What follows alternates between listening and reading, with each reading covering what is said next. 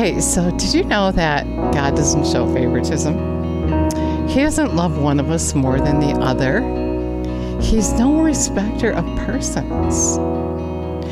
Hi, my name is Lee Klein, and Jesus is getting us ready to stand before him confidently that day by telling us the truth, giving us revelation knowledge, teaching us how to read between the lines, how to know him, how to know of him, and be able to do his will.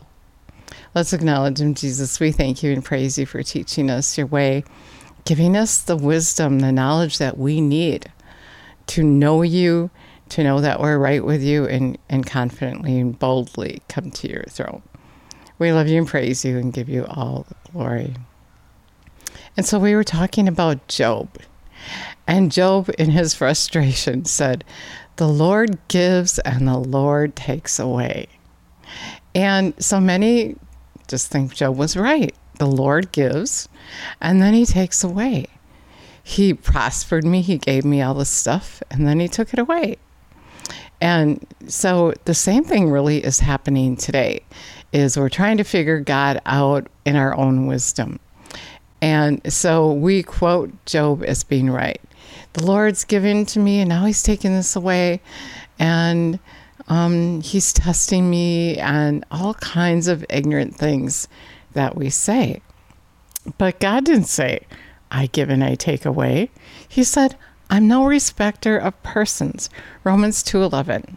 For God shows no partiality, no undue favor, unfairness. With him, one man is no different from the other.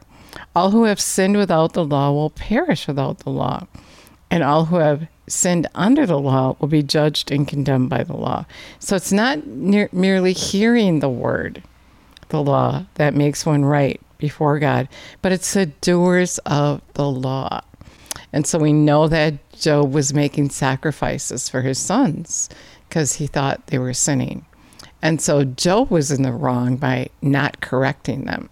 And so then the enemy had permission to attack Job because that is God's way. When we sin, we're under the curse. The enemy can take over. I've experienced this in my life. Twice, God said to me, there was nothing I could do. Something tragic happened twice, and he said, there wasn't anything I could do because you didn't obey me. You sinned. Jesus said, go and sin no more to the man with a shriveled arm. He got healed. And then he said, go and sin no more. So that tells us these bad things come from sinning. With Mary, he said, I don't condemn you. Go and sin no more. Why would he say he doesn't condemn her? He loves her. He came to set us free. He came to tell us the truth. In James, it says he doesn't change. There's no variation. He doesn't give and then take away. He's good. He said, I know the plans I have for you, for your good, for your welfare. I have good for you. But when you get confused and you're thinking God is doing bad to you, then you can't even have that good because it all comes in faith. You have to believe he's good. You have to believe. And when you believe, you're going to obey.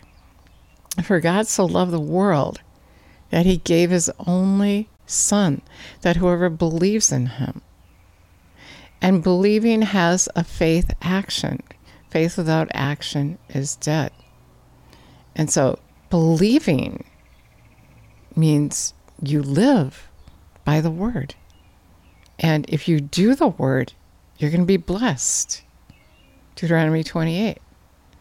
He said, if you obey me, you're going to be blessed. Blessed in the city, blessed in the country, blessed when you go in, blessed when you go out, blessed, blessed, blessed. But if you disregard his command, you're going to be cursed. You've allowed Satan into your life. Romans 2, verse 8. For those who are self-seeking, self-willed, and disobedient to the truth, but responsive to wickedness, there will be indignation and wrath. And there will be tribulation and anguish and calamity and constraint for every soul of man who habitually does evil, the Jew first and then the Gentile.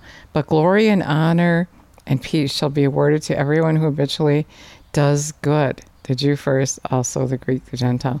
For God shows no partiality, no undue favor or unfairness. With him, one man is not different from the other. All who have sinned without the law will perish without the law. It's not merely hearing the word that makes one right before God, but it's the doer of the law.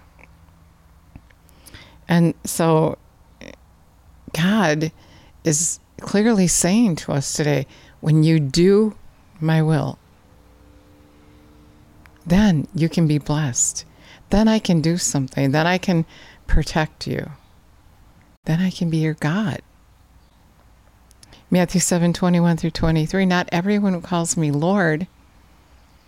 And James has said, don't deceive yourself. Don't be misled. He's not going to tempt and test you and try you. And so not everyone who calls me Lord will enter into the kingdom of heaven, but those who do the will of my Father. Same as here. When you do his will, you're going to be blessed. You're going to be rewarded. But if you don't, then you're not. It's up to you. You're calling the shots, not God. You're calling the shots. He gave you free will, whatever you decide. He has principles to live by, and if we don't live by them, we're not under his wing. We're deceived in thinking that he's doing this evil to us. And that's what he's telling me to tell you today.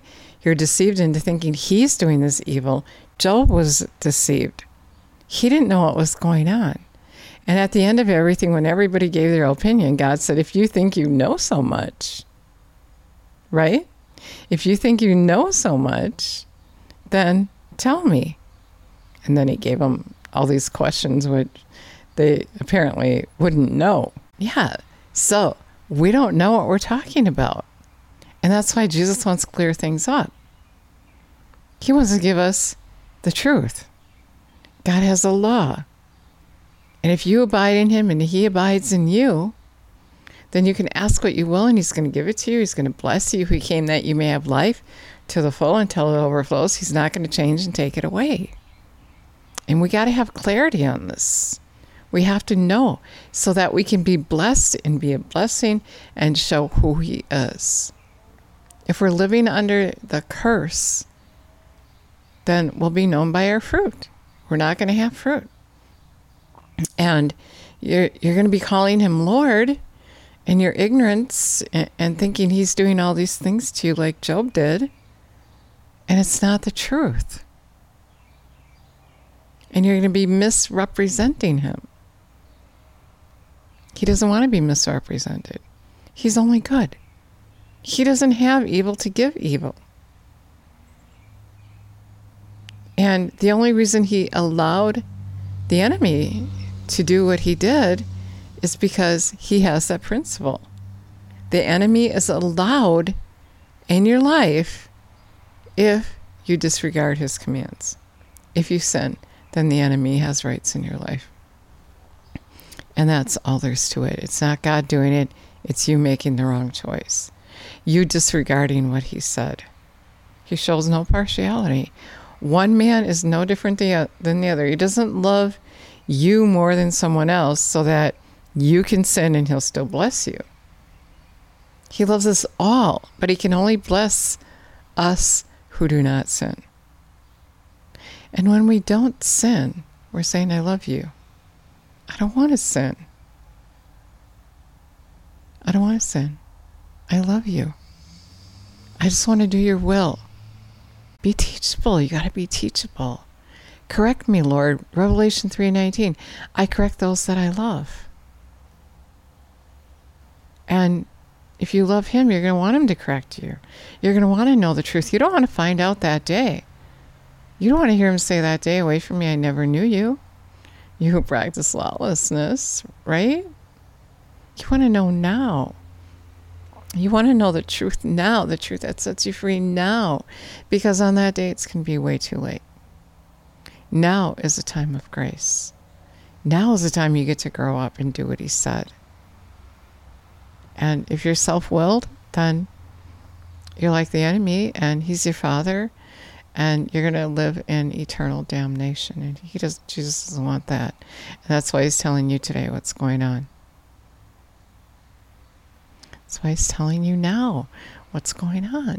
And so we got to make that choice to obey him. And then the other thing is to know that when you obey him, it's good for you. James says we can ask God for wisdom. He could say, why? What happened? He already knew. He probably already knew. He was sinning. And when did the enemy attack? Right when his sons were sinning again. Right in the midst of it. And so something bad is going to happen if you sin. Remember, he said that to that man. He said, stop sinning before something worse happens to you. Because you're giving the enemy authority in your life. I've given you all power and authority, and now you're giving it to him. Why? Why are you doing that? Why are you giving him your authority? Adam and Eve did that in the garden. God said, don't eat off that tree. Don't eat off it. Well, why not? Just don't do it. Just wait on me, and I'll show you. But the enemy came and tempted them, and they ate off the tree. And what happened? They gave all their authority to the enemy. Before that, God said, here, you're in authority over all the earth. The birds, everything. The animals, I'm giving you authority. And the enemy knew all he'd have to do is get them to obey him, and he would be their God. He would be their boss, even though they were given that right. And now we have it back again. Jesus got it back again. Now you have authority over the enemy, so don't let him be your boss. Don't let him be your God. Don't obey him. Don't give in to the temptations. You know, if God is going to test you, he tests you practically. Like, I always like to think of Abraham and Isaac, because he said, your son, and whom you love so much, as if he was jealous of his love for his son. Take him up to the mountain. But he didn't have to kill him. And he knew God was going to come through. And during that, I believe he learned that he was putting his son before God. God had an intention. He was teaching him and showing him he wanted to be loved like he was loving his son. God wants you to love him. And so in that instance, he will test you. But he's not going to do evil to you. He's not going to tell the enemy, check this person out. He was defending Job. He said, he's upright. He's a good man. And Satan was like, yeah, but if you cursed him, he wouldn't be. And God's not going to curse him. He cursed himself. If you take everything away from him, so then God said, don't touch him. But yeah, Satan knows a lot. He knows what he can do and what he can't do. And if you don't sin, he can't touch you. So that's what I have for you today. God is not doing bad to you. He's not taking away from you. He only gives. The only thing he would take away from you is something that was bad for you. Like in the case of, and he won't even take it. He will just show you that it's not good for you. You got to give it up willingly. He doesn't force his will on you. Like the rich man, he said, one thing you lack. Sell your stuff, give it to the poor. Because the man went after that stuff, and it made for that his stuff to be a god before God. And if he would have gave it all away, Jesus said, in this lifetime, he would have had 100-fold return plus. And so God does test you, but he tests your love for him. And he doesn't take things away. And he knew Job was going to come around. He knew that. He knows if you will. And so He's there. He's watching you and being there for you. But you got to be faithful and resist the enemy. You got to resist him. Submit to God, resist the enemy, and he'll flee. We've got the book. We have instruction. We have the Holy Spirit. And so our part is to do the word, and then the enemy cannot lay hold. So if you never asked Jesus to come live on the inside of you, then this would be a really good time. He's coming soon. He said he's already knocking at the door of your heart, Revelation 3:20. And if you invite him in by heeding his voice, he's going to come and live on the inside of you.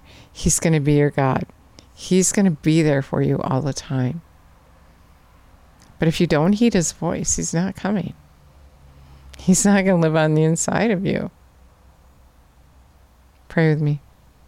Jesus, we thank you and praise you for the opportunity. We're asking you to come and live on the inside of us, to be our God. We're going to heed your voice.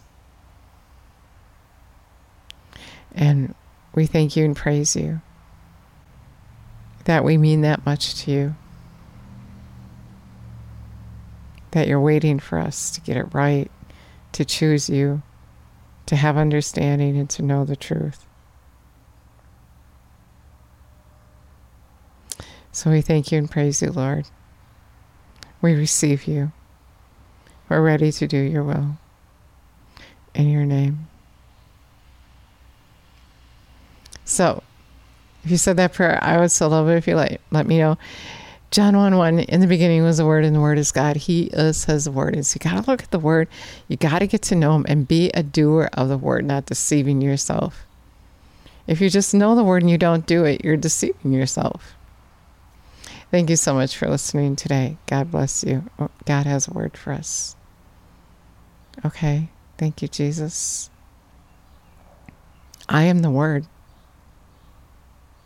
And when you come to me, when you give me your attention, I will reveal the mysteries of the kingdom of God to you.